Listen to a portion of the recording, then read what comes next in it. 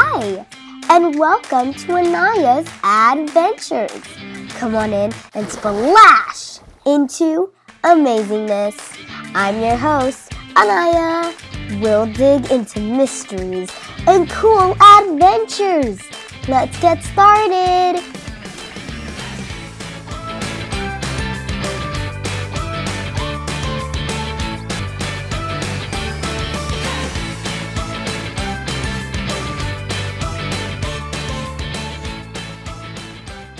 Today's episode is called All About Dogs.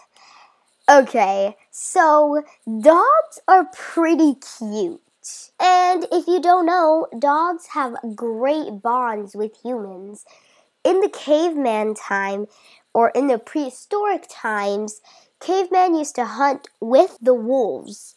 And in return, the caveman would give the wolves a home, and then they would just bond closer and closer. And I think that is so adorable. Alright, I feel like people have a lot of questions. Like, what is the smartest dogs?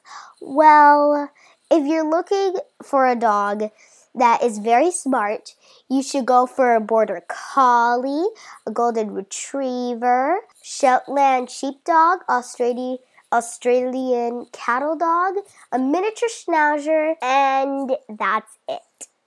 So, actually, I have a dog, and his name is Hero, and he's a miniature schnauzer. Hey, bud, guess what? You are one of the top 15 most smartest dogs. And if you have a dog and I said one of the dog's breeds, congratulations! Your dog is one of the top 15, just like my dog Hero. And now, here are some more questions other people also kind of ask. Which dog has the highest IQ? Like, which is one of the smartest dogs? No, this is like, which is the most intelligent dog of all? The most intelligent dog of all is the border collie. It's the most, it is the most, highest IQ. So if you want a border collie, go right to it, guys. And guess what? They are the most tradable, most intelligent, and are the superstars at canine activities, such as herding, obedience, and agility. And I'm pretty sure you all think that. And guess what? You know in the cartoons, dogs bark a lot? No, they're gonna be really quiet. My dog is very, very, very quiet. He barely even talks. The only time he talks is if a stranger comes nearby. But sometimes they love to talk at us. But beware, dog barkings are loud. And do border collies bark a lot? Well, you just need to work out what your border collie is saying. If it seems to be nothing, divert its attention. Some breeds tend to bark more than others, and while some barking is normal, such as when visitors arrived, unnecessary barking is irritating for you, but you have to be tough.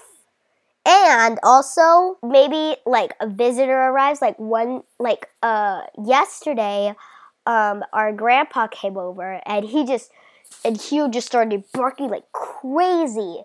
Well, our grandpa doesn't come a lot in the house, to our house. So he probably just didn't recognize him. I'm pretty sure the next time he will recognize him.